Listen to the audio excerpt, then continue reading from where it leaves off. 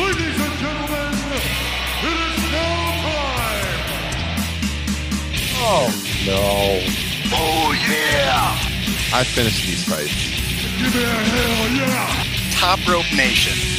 Learn to love it. It's the best thing going today.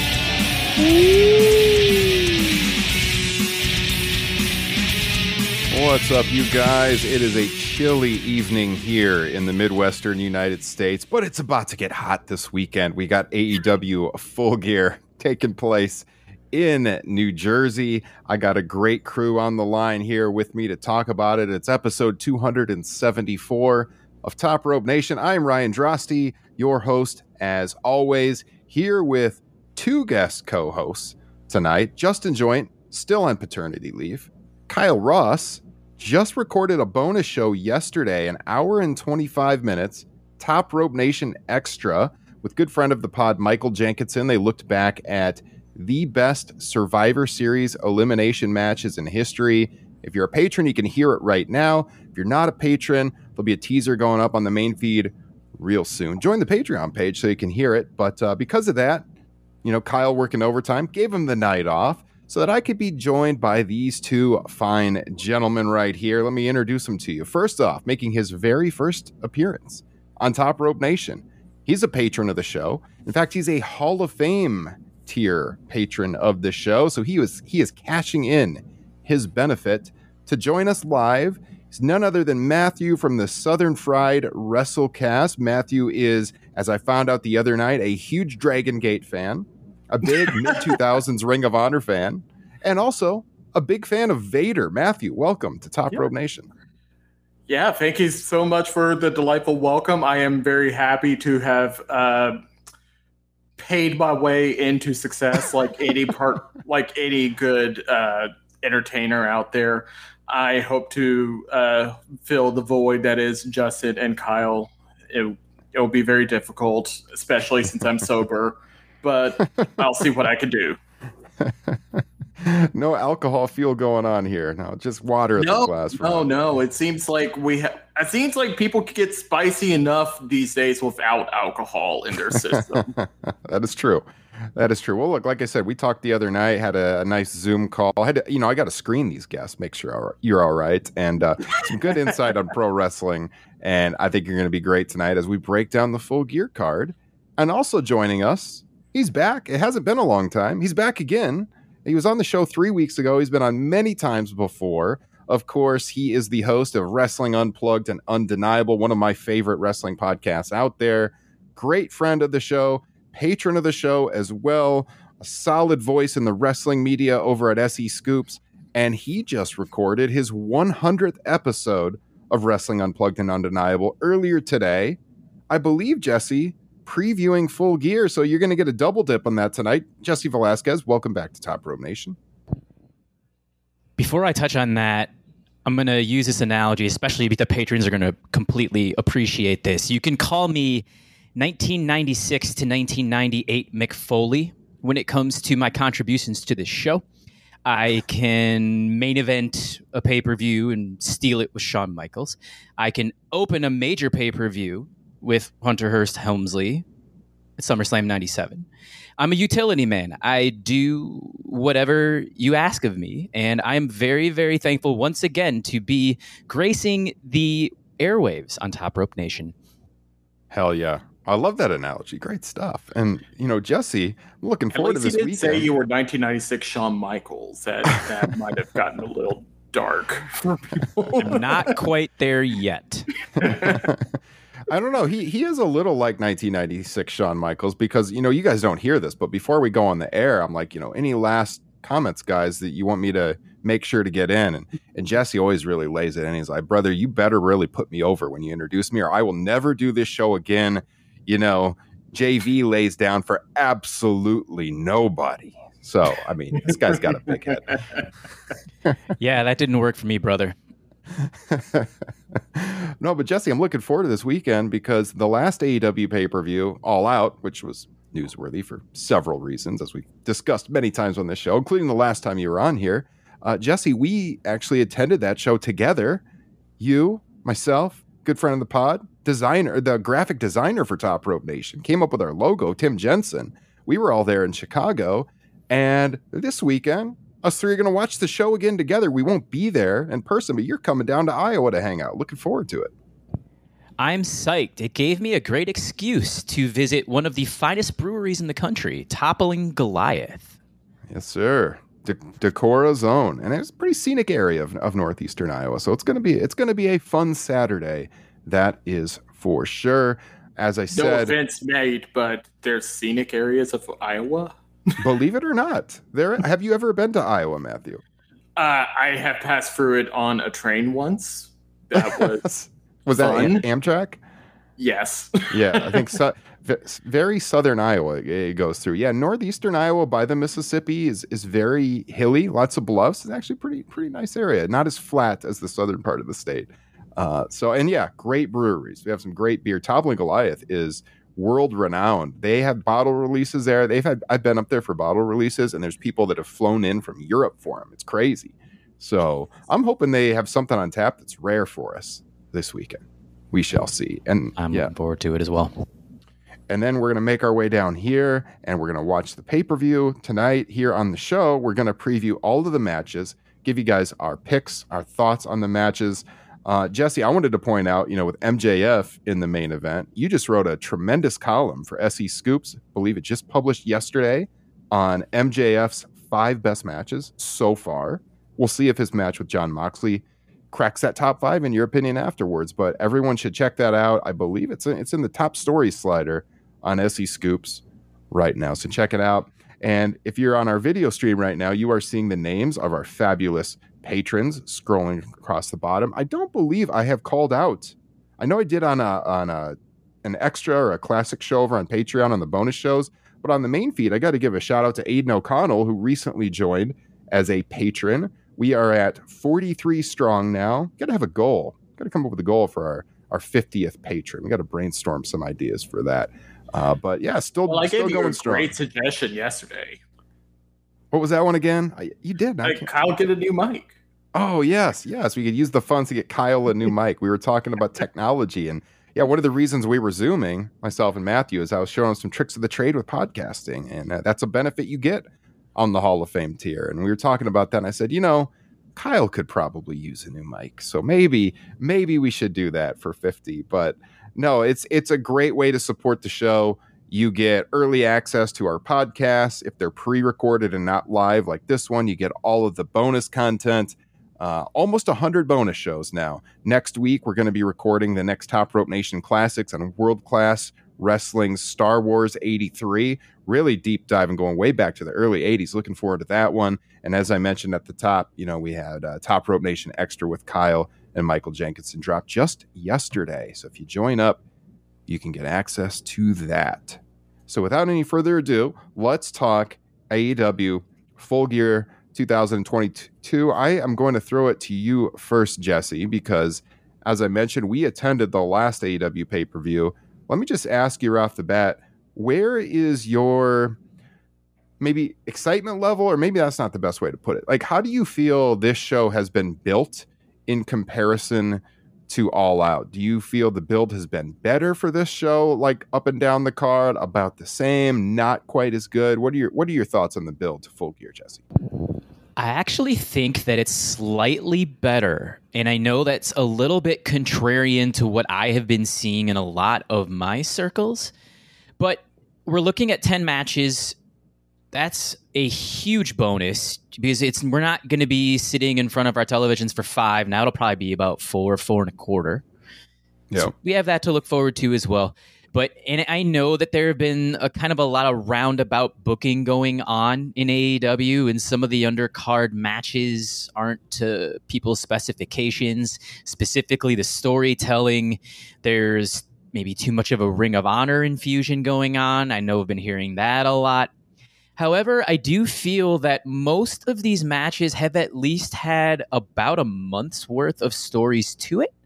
And that's what gives me a slightly, I'd say a little bit more hype, a little bit more confidence that this show is going to deliver, because I do believe that most of the talent that is in the ring are of world-class caliber. AEW usually delivers in-ring without a hitch. That's not a problem. They have always been on the higher aspect of the storytelling until we would probably argue the last maybe 3, 4, 5 months. So now we can just see if we're going to get some of that storytelling magic back. I have a little hope for that, but I do also have a lot of hope moving forward with post Full Gear as they rebound and hope maybe move into a new regime at the top of the card as well. Mm-hmm. Matthew, what are your thoughts on that question? My thoughts are decidedly mixed. I will choose the coward's way out and take the middle road. I think some of the storytelling has been really good with regards to the build to this show. However, there's some general wonkiness with a lot of the stories that I see from week to week on Dynamite. Particularly, I feel with the main event story right now, with what they're doing with MJF, so much of my opinion on that is probably going to be determined based off of how that match goes.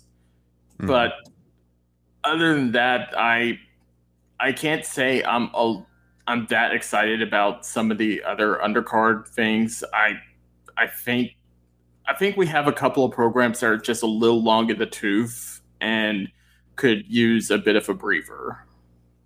Mm-hmm.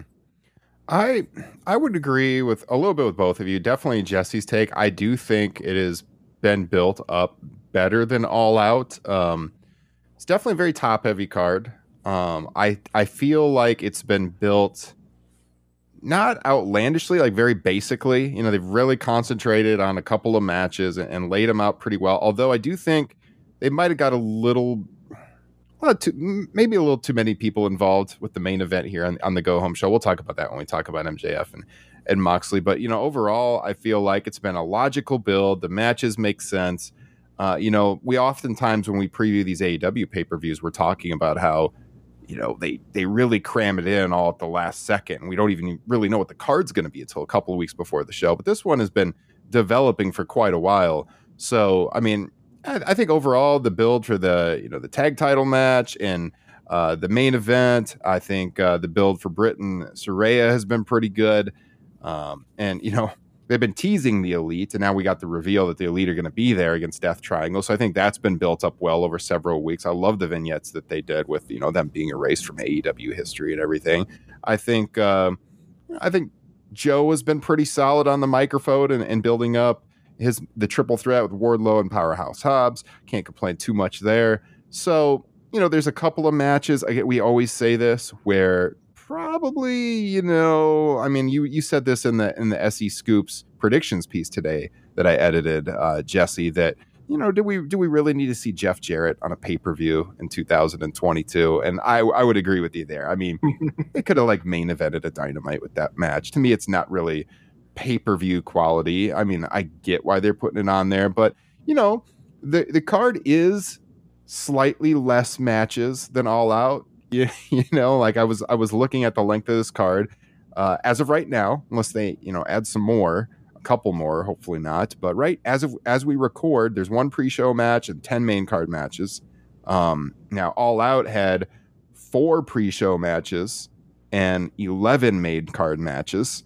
Double or Nothing had 12 main card matches with 1 on the pre-show, and Revolution, yeah, that one only had 9. Only 9 matches on the main card with 3 on the pre-show. So at least they are starting to condense it a little bit. It's still a little long for me, but Tony is very conscientious now of the length of these cards because he just will not stop bringing it up on these media talks. Right. Yeah, he did the media scrum or the call-in scrum, you know, earlier today. Not a lot of news came out of that. You know, I read the rundown. I was at work, so I couldn't participate this time. I've done it before, but you know, again, can't really comment on CM Punk. It doesn't sound like the Briscoes are going to be coming in anytime soon. as we were talking about off air. But, other than that, not a lot of news coming out of that. Now, hopefully, for Tony's sake, the post-show scrum will be less newsworthy this time than last time, Jesse, as we were driving back to our hotel and you were giving us the play-by-play from the back seat and all the madness happening in Chicago. So I think AEW is just really hoping for a weekend where they have a solid show and everyone talks about the good wrestling, and that's it. Keep it simple, as you said, Jesse. Get into a new era, maybe with a different world champion. You got the Elite back, maybe doing some new things there, and they can get this thing back on the rails. So I think we should just start with the main event, and I'm sure that's what everyone wants to hear us talk about, and then we can work our way through the rest of the card. So Moxley and MJF. Everybody in the SE Scoops predictions article, where I edit and Jesse writes, everybody picked MJF to win this match. So I know, Jesse, you're expecting MJF to win. Matthew, are you expecting MJF to walk away world champion? Ooh, I actually thought about this all day while I was trying to think of exactly what I would say. And I'm not fully sold on MJF winning.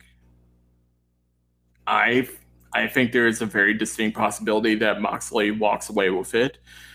The storyline seems to be that he is swearing up and down that he is going to try to win this clean. So he's either going to try to cheat, which I think a lot of people kind of expect. He's still calling himself the devil on television. Or he's actually going to try to wrestle the match clean, lean even further into this quasi babyface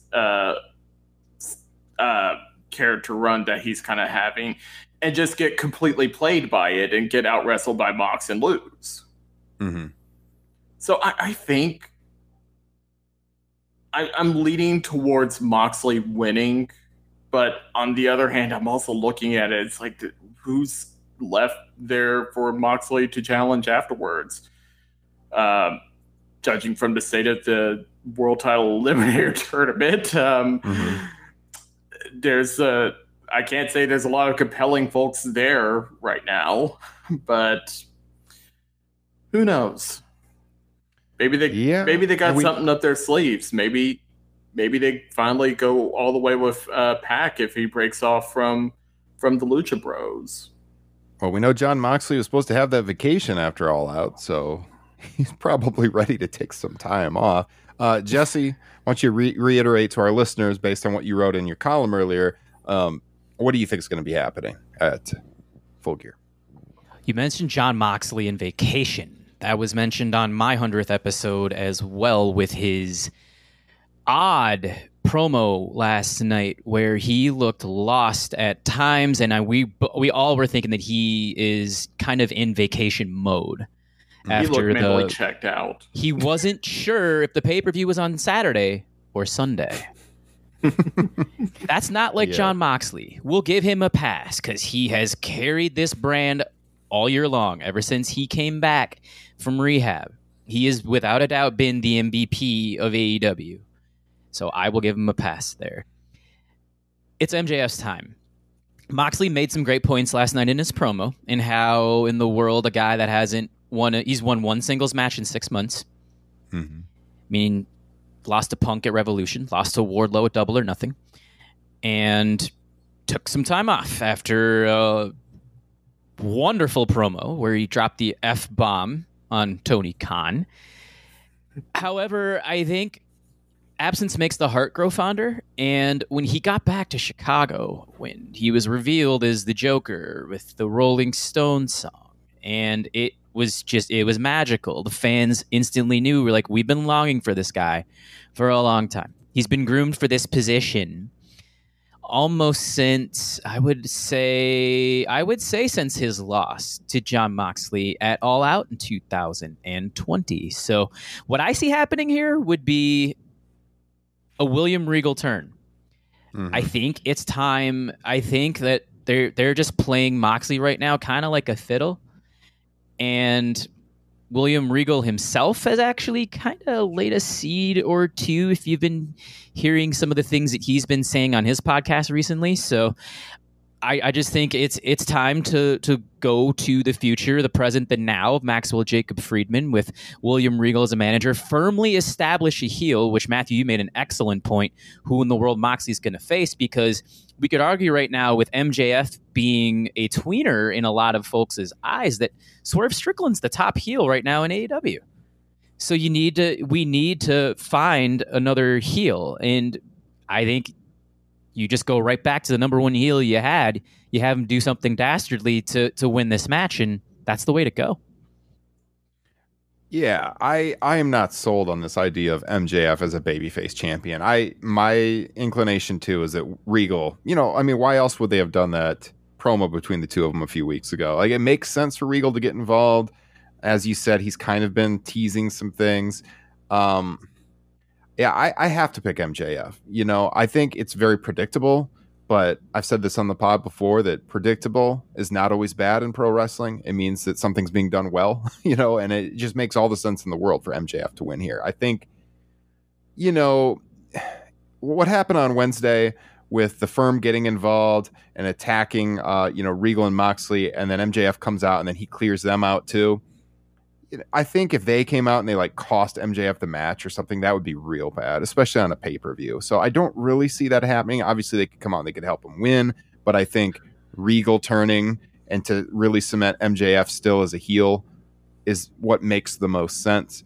You look towards come out and help. Is it possible for the Firm to come out and help MJF win and that be a satisfying story after how hard they've kind of gone into MJF and the Firm not being on the same page? They put him through the table 2 weeks ago.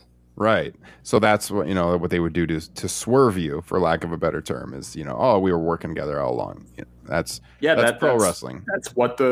That's definitely what one particular person in pro wrestling really used to love to do. Right, exactly.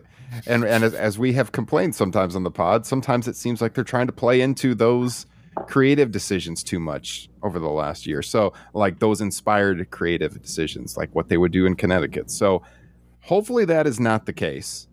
And we'll see what happens, but I think Regal turning makes sense. MJF to me has to walk out world champion. I liked the go home segment to what you were talking about, Jesse. I thought Moxley, I liked his promo overall. He did get tripped up with the day the pay-per-view was, and then he had the line where he was trying to make the point that what MJF did in Vegas was like Brian Pillman back in the day, but he got all tongue-tied and it didn't really come out. That's what he was trying to say. So I liked that line if he could have got it out properly. But, overall, Moxley always kind of behaves like that on the mic, like a little bit out there. And I liked what he said overall. I thought MJF was really good when he came out too. So to me, it was a decent enough go home segment. I didn't think the two slip ups by Moxley really harmed it too much. But yeah, I have to go with MJF here. I gotta believe he's gonna walk out champion. It's gonna be very, very similar to the parallels I'm gonna use will be Survivor Series '98, Corporate Rock, when he won the tournament and he immediately flipped back heel after having a nice little tweener run in '98. I remember he had a steel cage match that I believe was referenced in our group as being one of the top matches of September. And so, I could definitely see the parallels here going with the young guy, the hot young hand, and let's go. Or to use the parallel that I know Mr. Friedman is very familiar with, Punk's ROH title win, where the fans were completely behind Punk when he finally won the ROH title, and then he immediately turned hard on them afterwards. Yeah, and I think with what's happened with the Firm and him kind of turning his back on them and everything, what they could do leaning into that is we got the Eliminator tournament going on, and if Ethan Page were to walk out with that, it makes sense, MJF to defend against Ethan Page. Winter is coming, and they could do that. So a very cold winter is coming if we're putting Ethan Page in a title world title match. Here's the thing. The other thing is maybe Ricky Starks, as you alluded to, I believe, in the predictions piece, Jesse. I don't really want to see Ricky Starks, though, because I just feel like the ceiling for that guy is so high that I don't really want to see him in a world title match. I could see why you would pick that.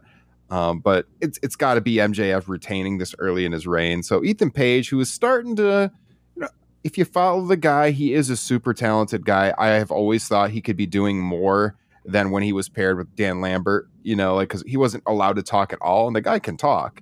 And so, I think you can build him up for an interesting enough title match on television. Give him time to build it.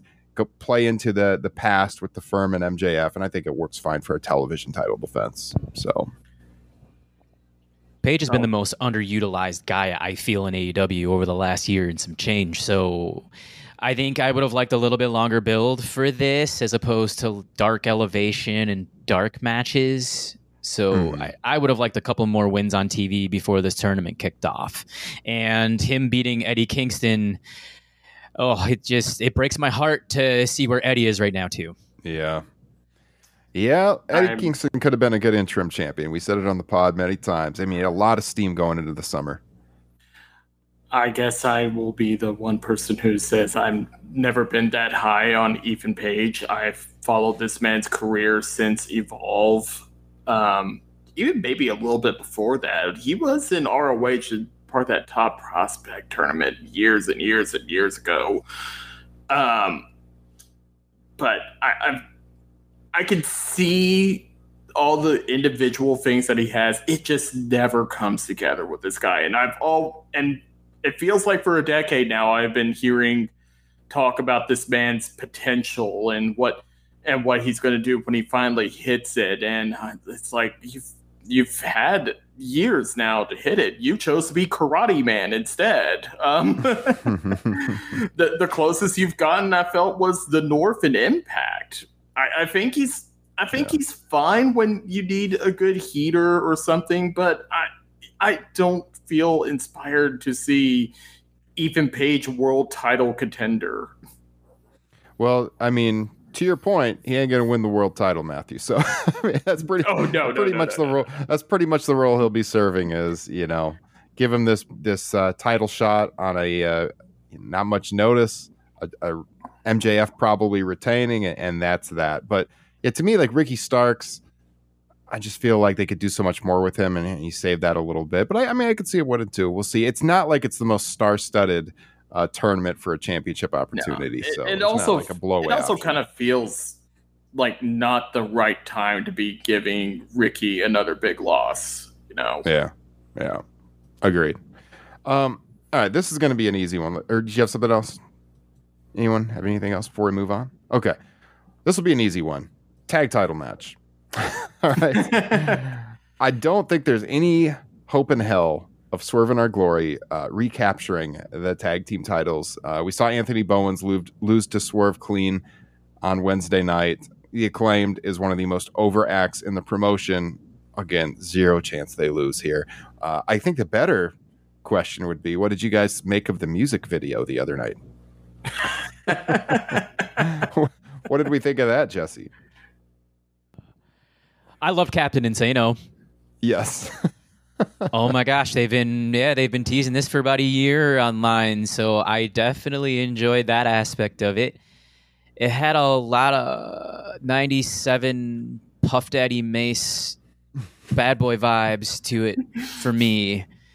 It came off. That ain't good, Jesse. It's, yeah, I mean, we can pay homage to Kyle Ross here. It's not effing good, Ryan. No, I mean, just going into this match, though, you're right. 2 out of 3. Let's get it over with. The Acclaimed are going to win. And it's been a long overdue story for Swerve Strickland and Keith Lee to break up. And Swerve has done a tremendous job where he went heel at All Out because us in the Chicago crowd became the biggest Acclaimed fans in the entire world for a night. And it helped get them over and get them in this position. It's the only time that we've ever questioned a booking decision where can we talk to the referee in there to tell the guys to actually change the outcome of the match because this crowd's going to absolutely crap on it. So, yeah, the Acclaim are going to go over here. Swerve is going to break off, and I look forward to hopefully seeing him and Keith Lee break through in the singles division over the course of the next 12 months. Yeah. I like that. Matthew. Yeah, there's just, I think we're past the expiration date on Swerve and our glory. It was a fun team that kind of served its purpose, and now we have a tremendous act that's really over. If you look at the quarter hours, they're the Acclaimed are usually one of the peak quarter hours, especially with males 18 to 34. They're super popular right now, and you got to ride that as hard and as long as you can. So obviously you do. I believe you're going to have to go with the Acclaimed here. As for what happens next, Swerve is a guy who came in just ready to be a top guy. He oozes charisma. You see it in everything that he does, that he has it. He knows exactly what he is and what to be. And if the crowd at Chicago didn't turn him heel, the people at the press scrum certainly probably turned him heel by asking him 4 times, I think, hey, do you guys think you should have lost instead of the Acclaimed? Which has to be a really fun question to field when you're sitting there as the tag champions. Yeah. Well, I mean, and to Jesse's point about the, Swerve and our glory splitting and going the singles direction, that is what I kept saying in the crowd during that match at All Out, because I was pretty pissed that Acclaim didn't win. You remember, I was like, oh my God, how did they not do this? And I kept saying, I like Swerve and our glory, but these guys can both be great single stars, where the Acclaim is clearly this overact. They should have switched the titles. And, we knew they would eventually get to it and that they would do it at Grand Slam, as they did. It's probably fine, but the moment was not nearly as good. I mean, the match wasn't as good. The crowd response wasn't quite as good as Chicago. I still pretty firmly believe they should have done it at All Out. It probably doesn't matter that much either way, but that was my point I kept making to you in the crowd, is like, yeah, but I mean, Swerve and Keith Lee, these are great singles guys. I feel like they were growing into the tag team, and they're still a fine tag team, but I want to see them get some singles burn personally. Zach Haydorn and I, shout out to patron Zach PW Torch, we actually predicted that Swerve and our glory would win the match. We were probably 2 of about 200 people worldwide that chose that. Yeah, we had felt that the Acclaimed hadn't really had that great of a build over the couple of months where they, if I recall, they lost to the Gun Club in a match even prior, before this tag team title match even took place. And then I mean, we're obviously, FTR's not on the card again, and they will get inserted into the title picture at some point in 2023. So, no, I mean, again, the right decision was made for the Acclaim to go over at Grand Slam, and give them a lengthier run. So this should make it a slam dunk choice here at Full Gear. Yeah. I just wanted to say one thing. As far as matches that go up and down the card, I feel like this has been one of the best built programs for the pay-per-view on top of everything else. And it's interesting because I don't think you would have gotten this match again so soon if TK was still strictly adhering to the ranking system like he was earlier in the year. Yeah, that's a good point. Since loosening up on it, we're seeing more rematches, but at the same time, we're able to get a story like this be able to play out in a timely fashion when all the characters are in the right place for it. Mm-hmm. Yeah, I would agree on the build. I think, like I said at the top, this one, the world title match, Saraya and Britt Baker have gotten good television time in their promos and building up that one. Probably to a lesser extent because it was teases, but Death Triangle and the Elite, we've been building up to the Elite coming back, and that's going to happen. Kind of an indirect build there. But I think they've really concentrated on the top of the card and built it up pretty solidly. Let's just go right into the Saraya and Britt Baker match, because this one could be an interesting discussion, because Britt was really leaning into kind of being a baby face with that backstage promo that she had on Wednesday night, which is interesting. But at the same time, if this isn't scripted television and this is real sports, and you have this person coming in saying this is my house when she's never had a match in the promotion, and you got Britt Baker, who has been kind of one of the very tip-top stars in the women's division, certainly, but even I could go so far as to say in the entire promotion. I mean, when you go to these AEW live events, there's Britt Baker shirts everywhere. I mean, she moves merchandise. She is one of their tippy-top stars. So, if I'm watching this without any bias at all, I'd be like, who does she think she is? Britt Baker's been here for years. And, another part of that, if you're looking at this like it's all real life, Saraya made the comment that, Britt's only been on television for 3 years and, she's been to Madison Square Garden.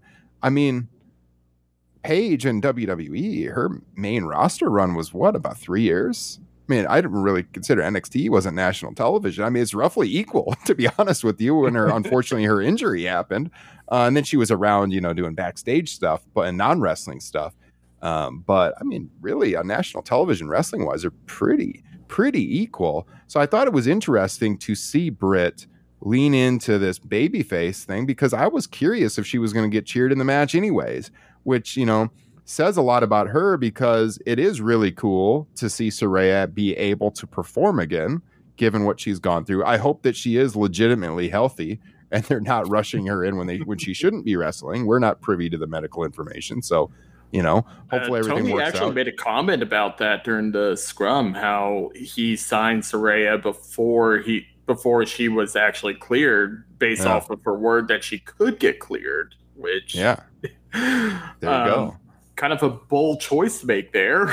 Right. Yeah, there you go. So, I mean, how do we see the result of this match go? It's interesting because on one hand, you would think Saraya would not possibly lose her first match in years, her first match in the promotion. But on the other side, you got, Britt leaning into this babyface character.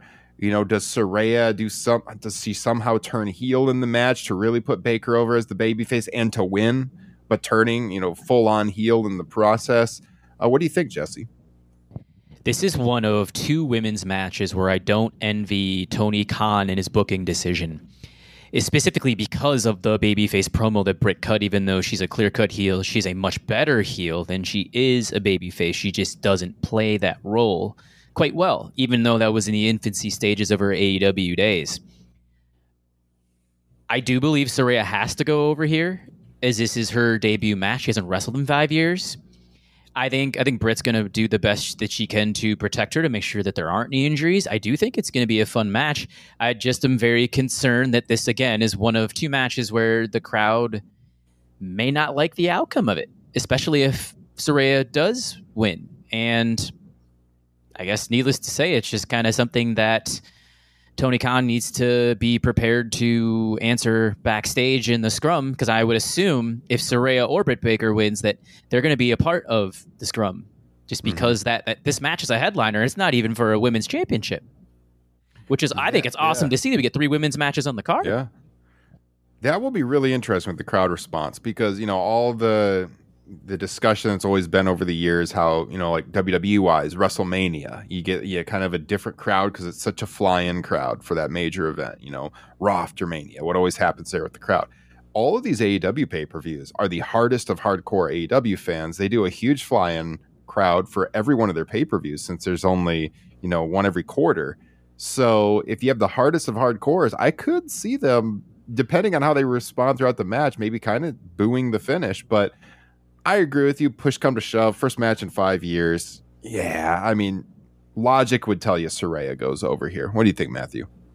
I think Saraya has to go over, and I don't think it's going to be a decision that people are going to be happy with. I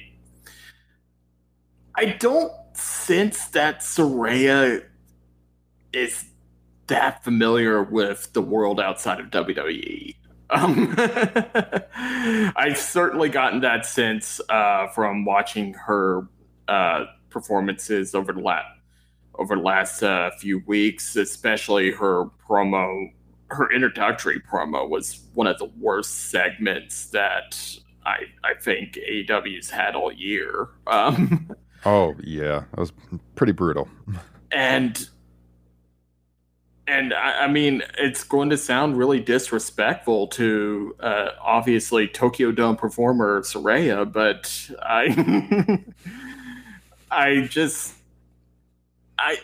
you just can't come in as hard as you can and just pretend that none of the accomplishments that the people have had on this roster, especially going through all the growing pains that it's had, have been for nothing. And now that you're here, it's suddenly something special.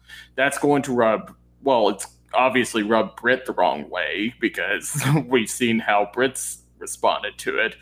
But hell of a promo by Britt too. That was a great. Oh yeah, Angry Britt tends to turn out a good performance when she's pretty pissed off about stuff.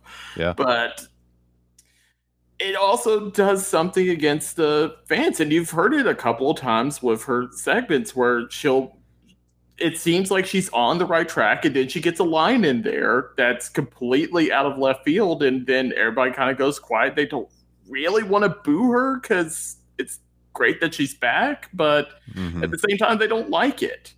So I think she's going to go over. It's just, it kind of puts you in a really weird spot. Yeah. No, I am very curious to watch this one, just based on the crowd response, let alone to see how Saraya does in the ring after the time off. It's going to be an interesting watch for sure. Let's flip the coin then and go to the AEW Women's Interim Championship match. Britt's protege there, Jamie Hayter, taking on her friend that they've leaned into. They were good friends in the past, Toni Storm, who has the title.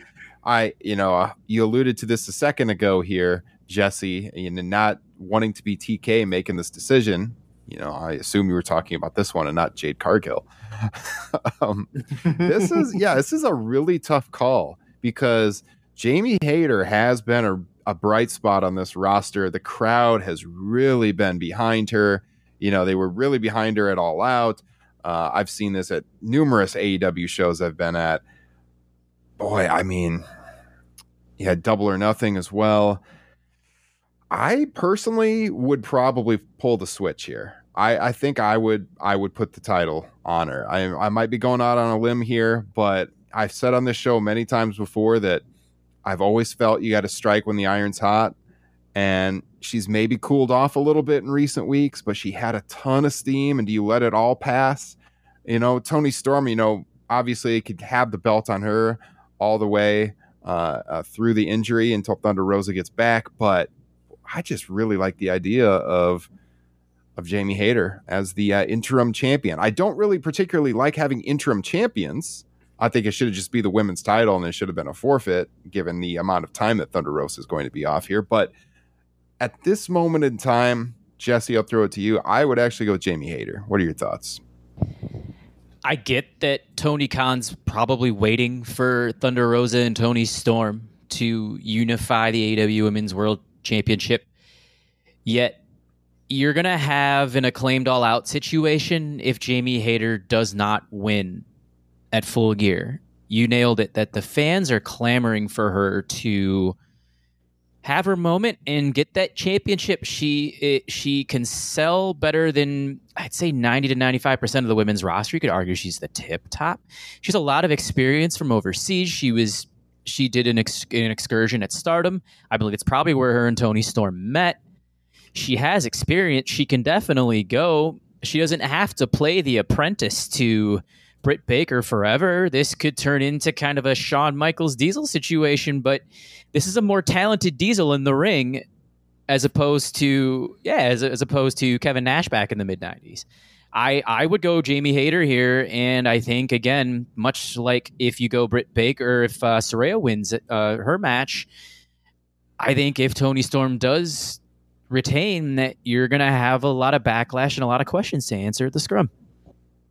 If Jamie wins, do they go Saraya versus Jamie like quickly then, and then use Britt in the build up there? Obviously, you could go that way. They could also play a little jealousy factor and have Britt Baker and Jamie Hayter finally go one-on-one. You guys alluded to it on your TRN Grand Slam show that the Britt Baker Jamie Hayter split was coming, but they just totally pushed it to the side because Saraya was walking into the promotion. People have now had short-term memory loss and forgotten about that. So you could go Baker Hayter right away for a title program, even though Baker is likely going to lose here on Saturday night. A loss, yeah. Matt, your thoughts? Oh boy. First off, I don't envy Tony Storm's position. It must be very difficult to be facing your 4th or 5th best friend in a row for the AEW Women's Championship. Yes. That seems to be the main story that we're getting out of Tony Storm's title reign. She just keeps fighting her friends. She's a popular gal. She's really popular. Everyone wants to be around Tony Storm. I can't blame them. Except Thunder Rosa. Yeah. Yeah, except Thunder Rosa. But hey, if you listen to the backstage chatter, maybe a lot of people don't want to be around Thunder Rosa. So. Oh boy, this is the main thing that sticks in my mind is once again another comment from the media scrum is Tony has talked about abandoning the interim title thing for the women because nobody knows what's going to when Thunder Rosa is going to be back. And boy, wouldn't that just suck for Tony Storm to be on what honestly has been a really good run for a champion. Mm-hmm. To have it constantly mired by this interim distinction, and then they drop the interim distinction right after they drop you as champion. That is just the worst. Yeah.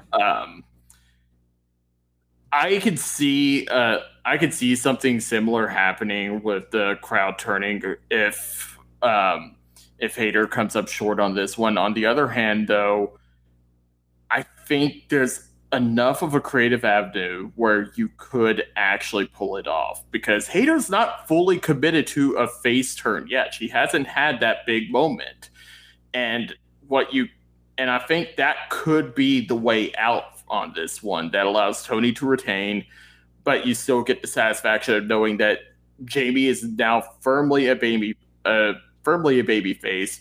She may be finally going to get her hands on Britt, and then she can cycle back to Tony Storm down the road, and this time you're going to have kind of what MJF saying is, I'm going to go for it clean. Mm. Yeah. Do not envy Tony Khan here. Making this it's a tough call either way. I could see it going either way. Like I said, I'd go Jamie Hayter, but I mean, there's arguments both ways. It's a difficult choice, which I guess, that's a good thing too. It shows you do have some stars on the rise in that women's division, the much maligned AEW women's division, over the years. And let's keep it there. Let's go to the TBS title match. Jade Cargill, Nyla Rose, and boy, I don't know. This was a little bit risky matchmaking, I think, for a couple of reasons. Now, it's cooled off Jade certainly a little bit. I think I'm assuming we're all on the same page. We all see Jade Cargill as this big star in the women's division one day. She is not the biggest star right now. That's something that Kyle and I kind of go back and forth on. Britt Baker's clearly a bigger star than Jade Cargill right now, but I do think Jade Cargill could surpass everybody and potentially should surpass everybody. At the same time, I've seen Jade work in person a few times, and she's still very green in the ring. I feel like you got to protect her, and she can even look bad a little bit in the ring. And Nyla Rose is not exactly a ring general. I mean, look, it's been a couple of years. Jesse, you were there. That match with Statlander at Revolution was very bad, and so that's why I said it's kind of risky matchmaking. It has not done Jade any favors in the build. Obviously, Jade Cargill is going to win here. But what do you make of what I just said, Jesse? Shout out to Nyla Rose, by the way, making chicken salad out of chicken shit. I actually think this story it's not for everyone, but it was actually well constructed, and it made Nyla interesting for a month and a half. She's a very talented performer. It's pulled her up, maybe not done the same for Jade. I would agree with that. Yeah. Yeah, no, I agree with you there too. Jade, her star has dropped a little. It's diminished a little bit, and I think that's okay at this moment, just because you mentioned her in-ring work still is a little to be desired. Maybe she has to go back and start working with Bryan Danielson a little bit more. I don't know, but it's going to take time, and that's fine. They have a little bit of time. She's eventually going to be the top woman in the promotion. She has the crossover appeal that I feel Britt has it too, but Jade could channel some more avenues that Britt can't quite touch. So the obvious deal here is Jade is definitely going to walk away. No questions asked as TBS champion, get her physical title back, and then we can move on. But again, shout out to Nyla Rose for at least doing some compelling enough character work that I'm actually going to sit down and probably enjoy this match, even if it could be a car wreck. Yeah. Yeah, I think, you look at Britt and you look at Jade, and the difference there is Jade has that instant wow factor. Like if you were scrolling through the channels and you've never seen these people before, and you scroll across Britt Baker, like you got to watch her a little bit to understand why she's a special talent. Whereas Jade just has that, who is this person? Just based on how she looks and how incredibly fit she is. It's just, she has that star that it will just stop you in your tracks seeing her. And so, yeah, I agree with you. She should be the biggest star in the promotion eventually. I hope they have a good match. We'll see. Matthew?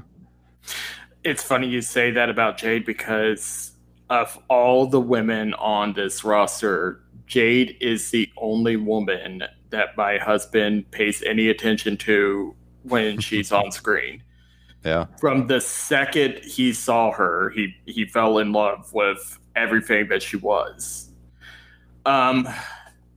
Jade's going to be winning this, and I think given some of the other matches we have on this card, I am completely okay with this being one of the matches that maybe only gets 4 to 5 minutes. That seems to be a very comfortable amount of time for a Jade match, and frankly, I also don't trust Nyla in longer matches. Mm-hmm. Yeah, it should be short for sure. But yeah, the winner is not in question whatsoever here. No. All right, let's throw it to Luchasaurus and his good buddy Jungle Boy in the steel cage. Jungle Jack. Yeah, Jungle Boy Jack Perry. Yeah. I see zero chance Jungle Boy doesn't win this match. He should not be losing to Luchasaurus at this stage. Jesse? Yeah, Jungle Boy, I believe, is going to prevail. We have to wonder if Christian Cage is going to interject himself somehow and get into this steel cage. I do like Luchasaurus athletically. I think Christian Cage is a great mouthpiece for him. So if you want to try to maybe get him into TNT land here, maybe in the next 6 to 12 months, and have Christian Cage be that mouthpiece, you could give it a try. But I think it's time. I think 2023 will be a breakout year for Jungle Boy Jack Perry. I think they've held him back a little bit, and I mean, a lot of talent has been held back just because of the Punks, the Danielsons, and the Coles of the world that were brought into this promotion, where some people unfortunately had to take steps back, even though they're uber talented and maybe were deserving of more camera time. But it also allowed Jungle Boy to grow into at least a serviceable promo now, when before he was very shy in front of the camera, and now he looks a little bit more comfortable. So now when they give him an eventual run here, maybe at a TNT title, much like a Luchasaurus, he's going to be ready for it, I feel. So yeah, Jungle Boy's definitely going over here. Matthew? Yeah, there's no way that Jungle Boy is losing this. Jungle Boy Jack Perry is losing this. The new moniker is very important because it shows character growth through changing his name.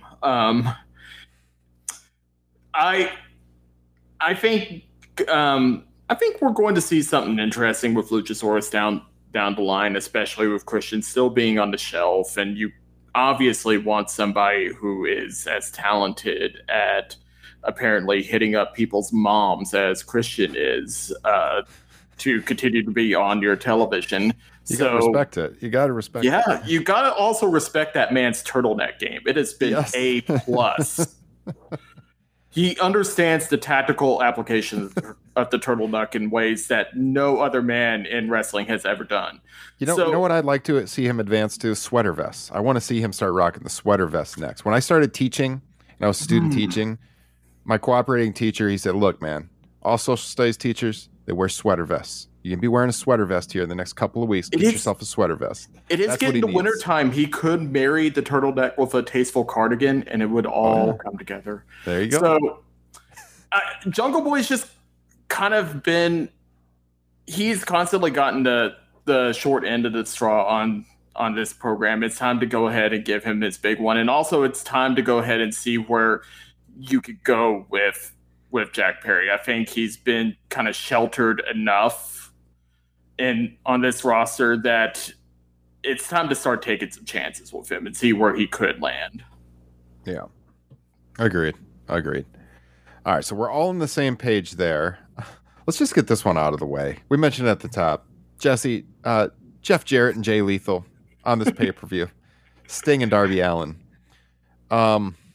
Boy, I just don't want to see Jeff Jarrett winning on this pay-per-view. I know people... Look, I don't know. A lot of people I follow on Twitter, while it's still live, I think Twitter's still working right now. They were very happy to see Jeff Jarrett. I've seen a lot of compliments to Jeff Jarrett, but I remember early TNA, and I would have to agree with what good friend of the pod, Tim Jensen, said in the Facebook group. He was the Triple H of TNA, and I just don't get the love for... He's a smart guy, good for the guy, making his paychecks and going around to WWE and AEW. I don't hire him to work backstage. I don't need to see this guy working a match on a AEW pay-per-view I'm paying $50 for. And he should not win under any circumstance. You talk about guys losing steam.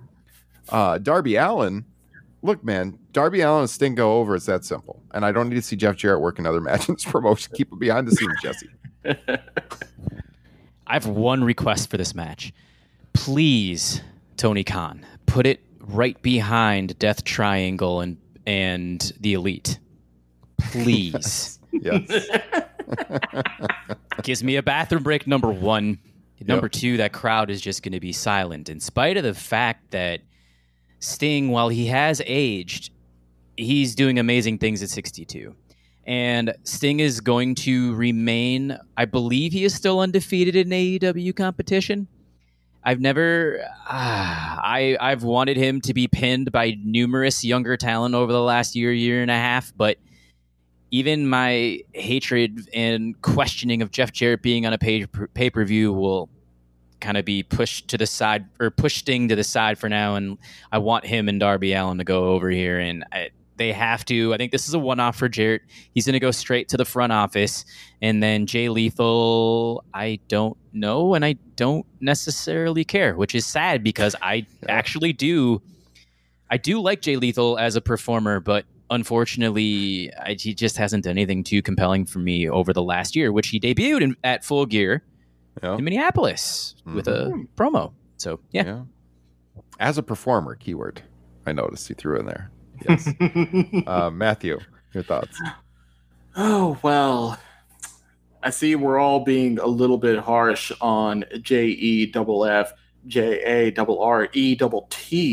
Well, you are the host of the Southern Fried WrestleCast. I am the host of...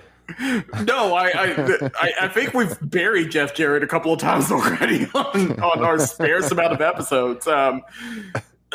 The man with the golden touch, the Global Force golden touch, Jeff Jarrett is here in this promotion. He's to the delight of... Dare we forget about that? Yeah. I will never forget about that, ever. He's... obviously, TK wanted that extra surge of investment. That's why he brought him into the front office. This is just going to be Darby and Sting going over. And God, I want something new with Darby than build to tag match with Sting. This has been his storyline for 2 years now, it seems. It would be nice if he got back to the TNT title at the least. I think there's I think there's a high ceiling on Darby. I think he can cultivate a connection with the crowd like few others. I think especially if you're going to have MJF as the world champion, now's the time to shit or get off the pot with going all the way with Darby as a single star.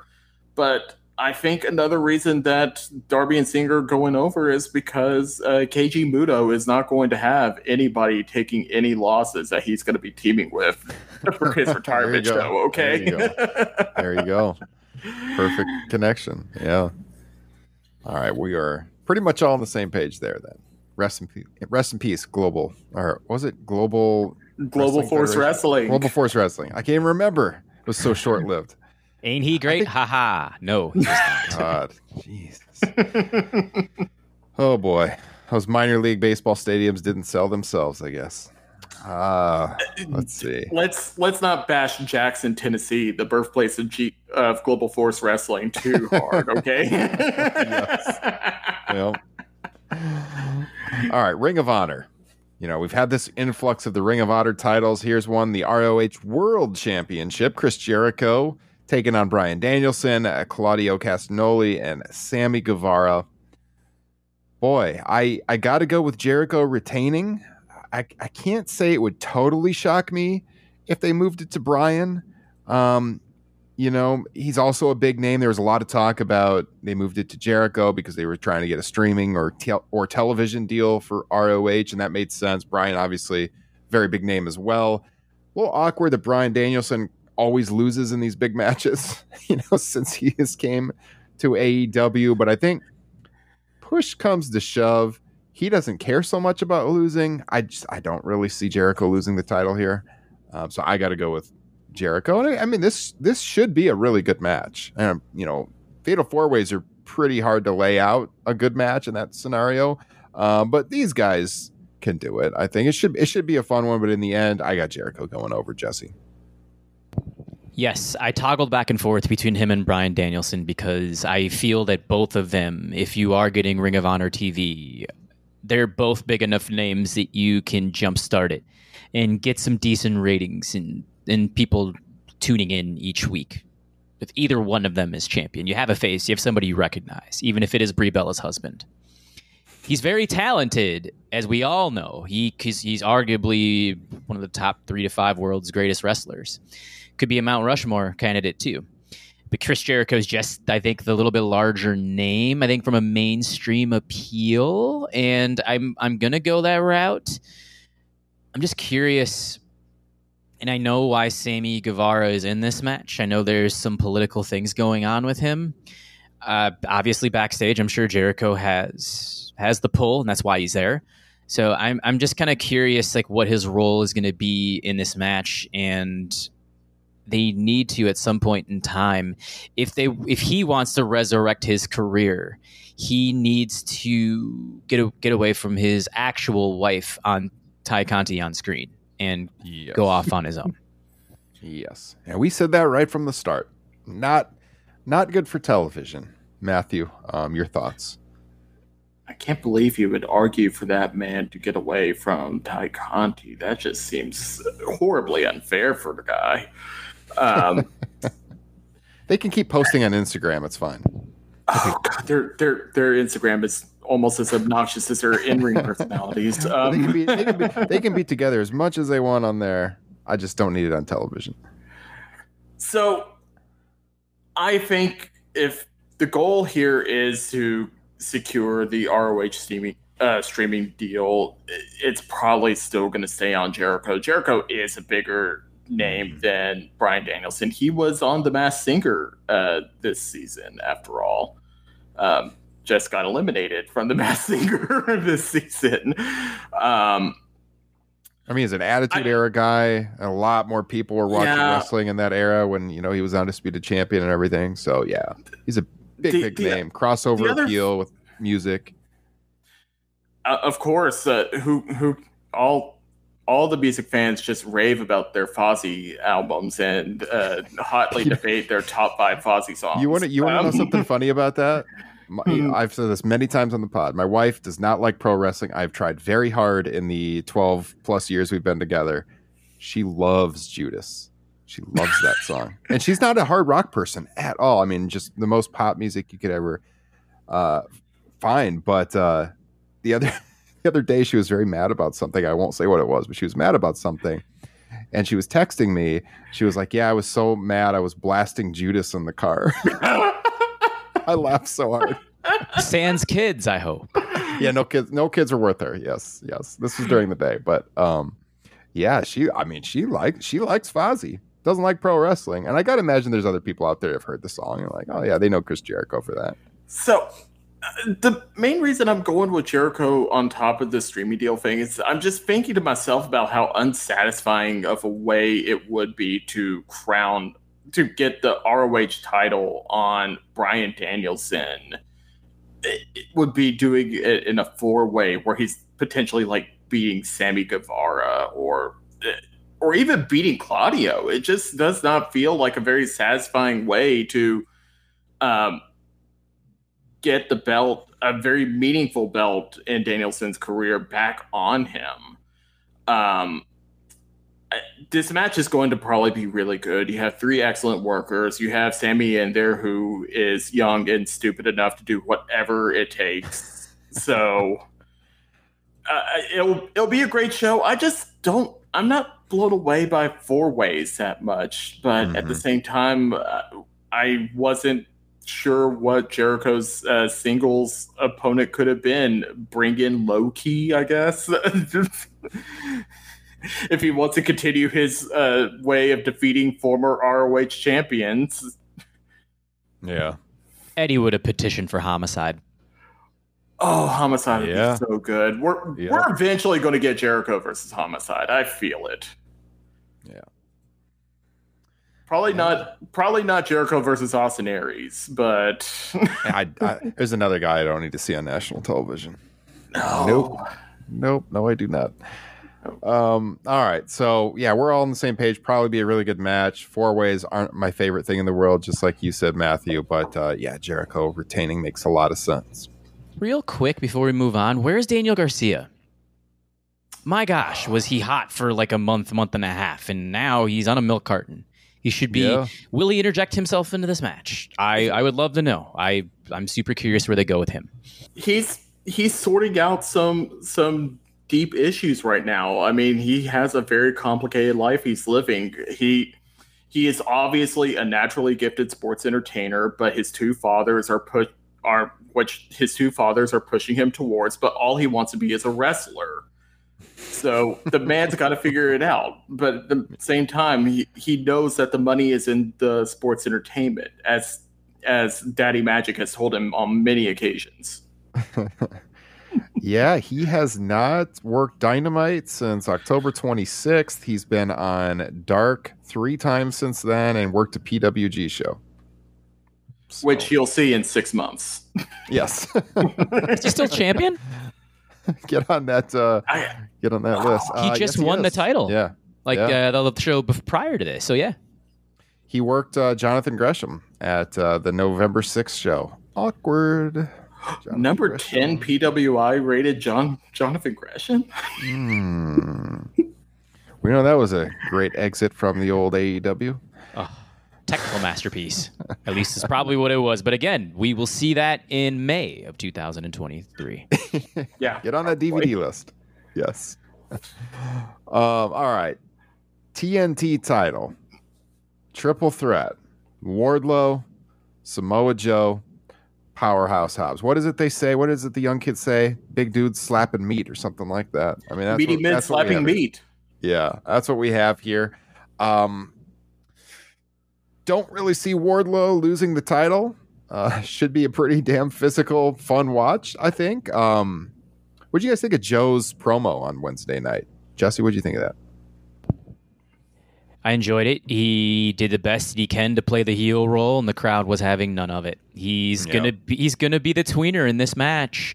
Mm-hmm. Maybe no, I can't say maybe the face because Wardlow I think it will be, but Hobbs is definitely the distinguished heel in this bout. I'm going Wardlow. I wanted to go Powerhouse Hobbs here. Because I'd like to see him with a TNT title run, and he's actually done a pretty solid job over the last few months. In spite of the fact that, if I recall, his last TV match was against Ricky Starks on Rampage, and he lost. So, I mean, that's how you cool off a locomotive, is you have him go 50-50. But it was a lights out match, so it doesn't count. Hey, that's what they did to Adam Cole a while back. That's right, with Orange Cassidy. Yeah. So, Matthew, you make all the sense in the world. Let's go with Wardlow here. I think he's gonna pin Samoa Joe. Even though I know there's a Ring of Honor pay-per-view coming down the pipeline in 3 or 4 weeks, and what a shocker, Tony Khan having a Ring of Honor performer job on an AEW pay-per-view, because we talked about Jay Lethal doing it here a couple of matches ago. So, well, it's kind of unfortunate that he sees Ring of Honor right now the way that Vince McMahon saw WCW when he acquired it in 2001. Ooh, harsh words there. Yeah. I mean, you kind of book yourself in a situation where there's not really a good answer with these guys, because I agree. I think Wardlow should win. But for the reasons you guys just laid out, I don't really think Hobbs should be taking a loss here. I love the fire Hobbs has been shown lately. He's grown as a performer a lot over the last year. So it's got to be Joe. But unfortunately, he's the ROH TV champion. So yikes. Yeah, I think I agree with you, though. Wardlow pinning Samoa Joe. Matthew? Yeah, I don't know why this had to be a 3-way match. I think you could have just ran this as Wardlow versus Powerhouse, and then belt to like Wardlow versus Joe for the ROH pay-per-view, with Joe turning like the next Dynamite or something. I don't get why we had to get Joe turning on Wardlow right now at this moment.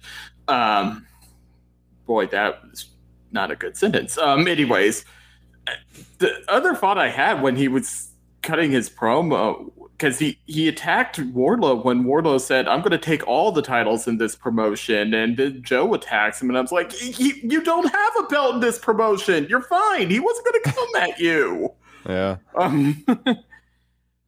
No, I think actually there's a chance that we could get Hobbs as TNT champion. I think this is a good time to kind of go with it and see what you can get with Hobbs. And then you could transition into Wardlow chasing Joe for the ROH television title. So would you have Hobbs pin Joe? I would have Hobbs pin Wardlow. Okay. Well, that's how you go all the way with the guy, I guess, if you're going to try it out. Yeah, if you're going to start trying to elevate some of these guys, gotta commit to it. Don't half-ass. Yeah.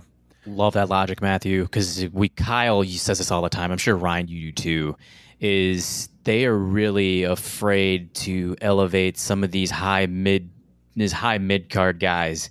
They get stuck in this kind of, it's like, you need a couple more players in this promotion as opposed to being afraid to beat somebody. Like, give somebody that rub. And Powerhouse Hobbs would be a great one, I think. Wardlow, I feel the same way about. So, but I do like your takes on this too.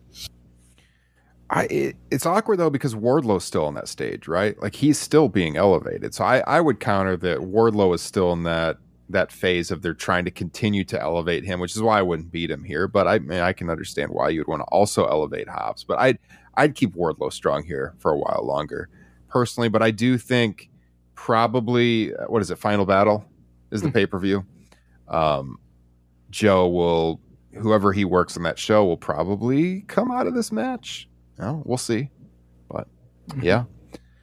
All right. I think that leaves us with, we didn't talk about and honestly, that's another thought to consider. If the ROH streaming deal is as close to being finalized as it seems like it could be, Tony's talked about it as possibly hearing something in early 2023 about it. You're going to need some people there that aren't just Chris Jericho or Samoa Joe or whoever else you had lying around from the old ROH deal. Powerhouse Hobbs being somebody that you move over to ROH and give him a monster run there is not the worst idea. Yeah, that's true. Yeah, it's a good take. Okay, so we didn't talk about this. This is the pre-show match in the Eliminator Tournament semifinals, Cage versus Archer or Ricky Starks. We kind of talked about how the tournament's going to end up when we brought in the Ethan Page discussion earlier. I think this will be Ricky Starks taking on Cage and go with Ricky Starks. You guys, any thoughts on that? Yeah, it's Ricky Starks' world, and I'm just living in it. a fair take. Yes. I mean, just like I said with Hobbs, you want to elevate these guys, start elevating them. Ricky, it is long past time that this guy is to be shot up the card. I was thinking that when he was still the FTW champion, I was thinking, when are we going to get a real belt on this man? Yeah. And he's ready for it. Yeah, I agree. Did we talk Death Triangle Elite? No, we got that left. I was going to finish on that one. The big return. For the AEW World Trios titles. So the Elite obviously held them for a couple of days, and then they were vacated. They never lost them. Here they are taking on the Death Triangle. Probably going to be the match of the night, not just because you got 6 great performers in the ring together, but you got to imagine the Elite's coming back with, all systems firing. They want to make a point with this match. It's going to be a hell of a match. This is going to be a kind of a difficult card to lay out, I think, because like you alluded to earlier, Jesse, you would have Jeff Jarrett going on after this one. Boy, this is going to be a tough one to follow. So yeah, give me the Jeff Jarrett piss break match after this, as you said. Boy, I am really, really excited to see these guys back. I think the promotion has put on some pretty, and again, this is something Kyle and I went back and forth on the pod, but overall, I think AEW's had some pretty good TV in the last couple of months. Not their best television ever, but I think pretty cohesive in building this card. And, I can't really say, yes, they skipped a beat because they lost star power, but the shows have been pretty good overall. So, you add these guys back into the mix, and it really gets me excited to watch television again throughout the summertime. I think the Elite win the titles here. I think it would be absolutely insane to have them come back after this layoff and the investigation, and for them to lose to Death Triangle. It would just make absolutely no sense. They have to win the titles here. Don't you guys think, Jesse? Yes. Match of the night, in ring by a mile, I think. Yeah. The chemistry, the Young Bucks and the Lucha Bros that they've displayed over the course of the last 6 years, because I think they started in PWG with their bouts, and then moved to AEW with the Double or Nothing, and then the All Out with the ladder match, and then of course the Steel Cage, which you were in attendance for. Mm-hmm. Do they ever not put on a 5-star performance? It's incredible. And then Omega and Pac as well. Look at their 30-minute draw that ended up going to overtime. They had a pretty good match at All Out in 2019 too. So the 6 men have electric chemistry.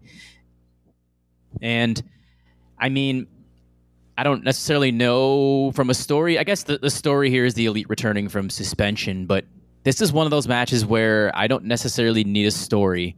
I'm going to watch 6 of the most world-class performers do what they do best, and I'm going to be highly entertained. Yeah, well said. Matt. Yeah, I kind of feel like I have to echo a lot of you guys' statements because you're just making great points all along. The Elite are definitely going over. This is the Death Triangle title run. While it's been good, it was just a stopgap, more or less. Yeah. And I think the whole reason that they're really leaning now into Pac being the full heel compared to the Lucha Bros is because that's how they're going to kind of get out of this.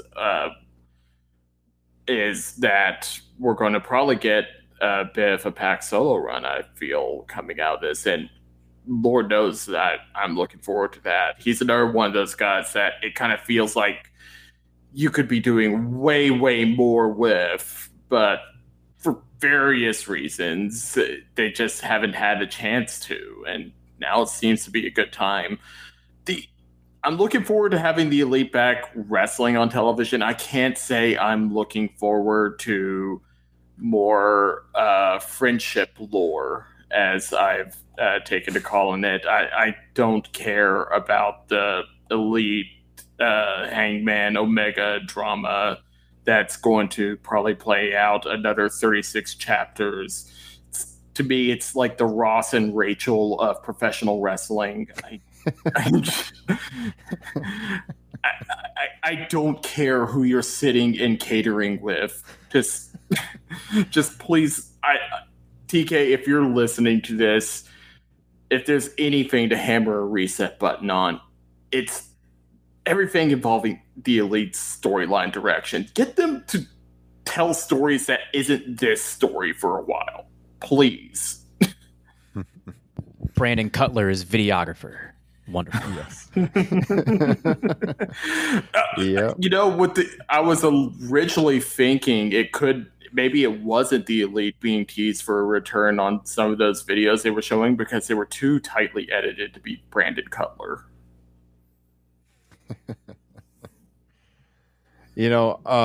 I guess Tony Khan, he can pull out the scribbles in his notebook and basically resume whatever was planned for these guys after they won the titles and All Out, with the exception of if Adam Page is factored in, because that's the elephant in the room. As Page's injury was about a month ago, almost exactly as we record. Oh, that's not the only elephant in the room. I have a feeling there was another big plan for these trios titles that is just not going to come to fruition right now, and that was them going against Adam Cole's crew, which I don't. We'll just say Undisputed Era for the sake of simplicity, because they were just Undisputed Era in AEW. But Kyle's out from neck fusion surgery. Adam Cole is still playing Super Mario RPG or something right now, and Bobby Fish is gone. So that's one whole feud that they were building to, that they dedicated a significant amount of their television time to, that they're just never going to do now. Yeah. Cutting promos and impact that make it feel like you're watching a silent film. It was very reminiscent of that Bischoff Scissors line, wasn't it? Yeah. It's been what, 5 months since we've seen Adam Cole wrestle? Yeah. So. Sonic Frontiers just dropped too. He's got a busy schedule.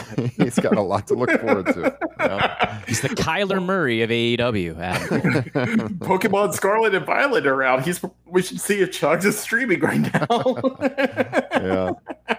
I don't want to make light of it, because the concussion really, for him to be out this long from the concussions is very, very serious. But also there's kind of a weird thing to think about with this, where if you had brought Adam Cole back before having the Elite firmly back in the mix, what do you do with Adam Cole?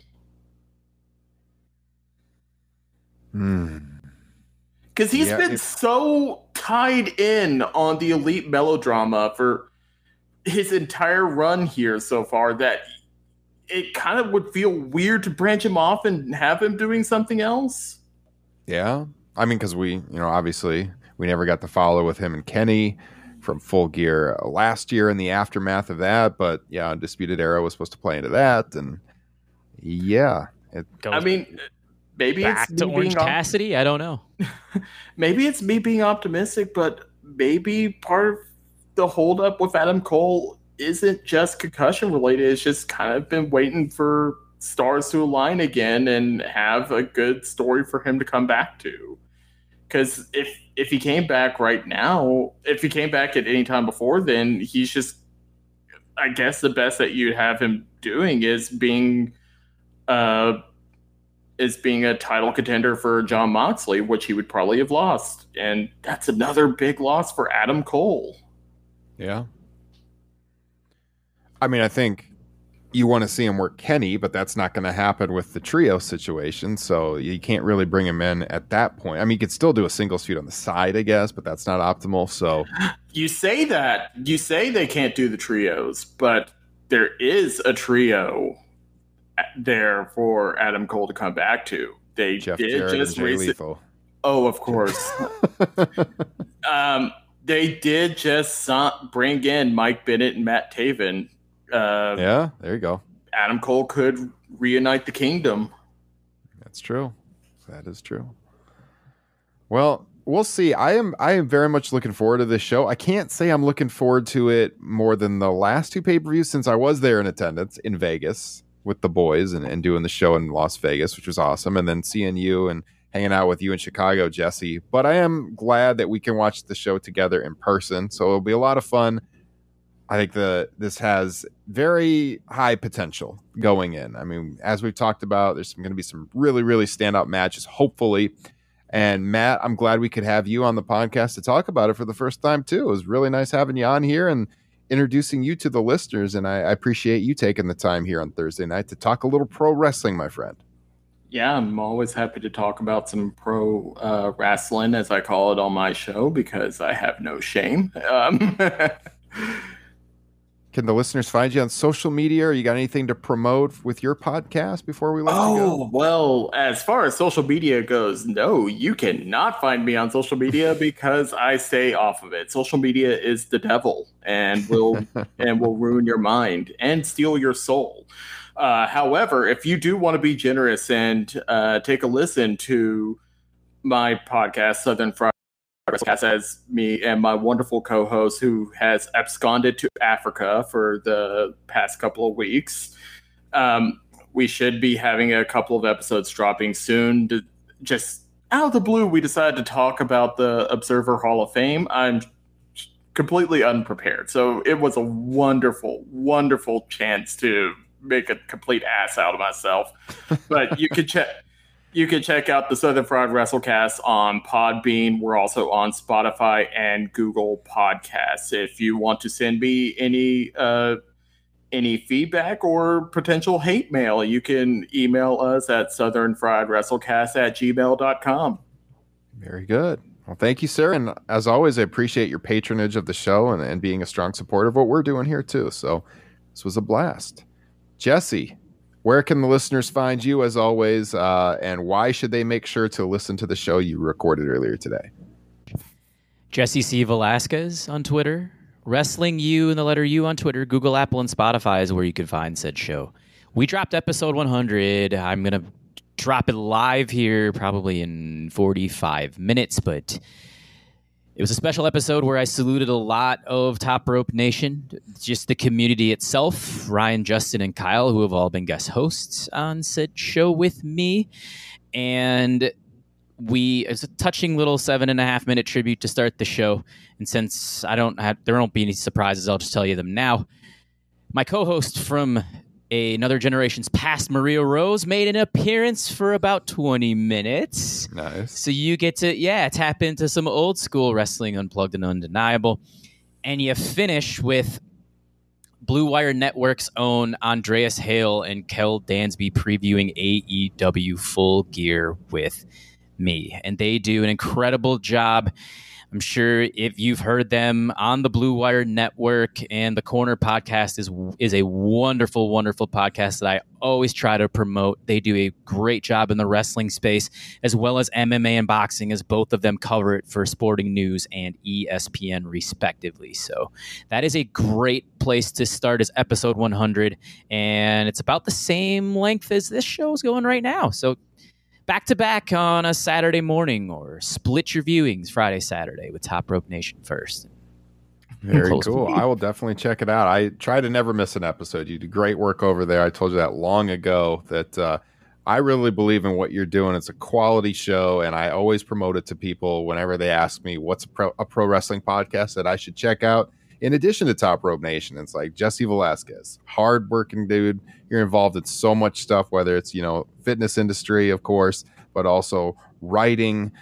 You do a fitness podcast too, on the side, the wrestling podcast. So, I mean, you're doing a lot over there. You're a hardworking guy, and when people are doing that kind of, trying to juggle that many things, I try to do my best to promote them. And you do a great job, man.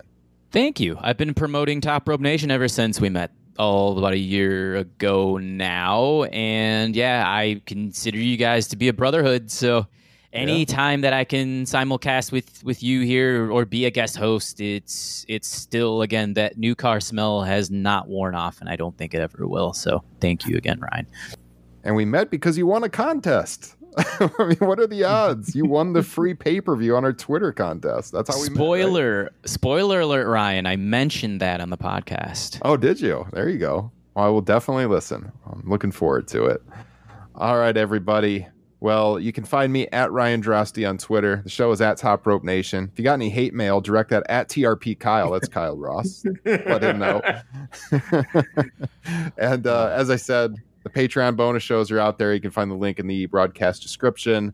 You will get a teaser of that here on the main feed in a couple of days, just so we can let this one breathe. But if you want to hear it right now, patreon.com/Top Rope Nation. So this has been episode 274.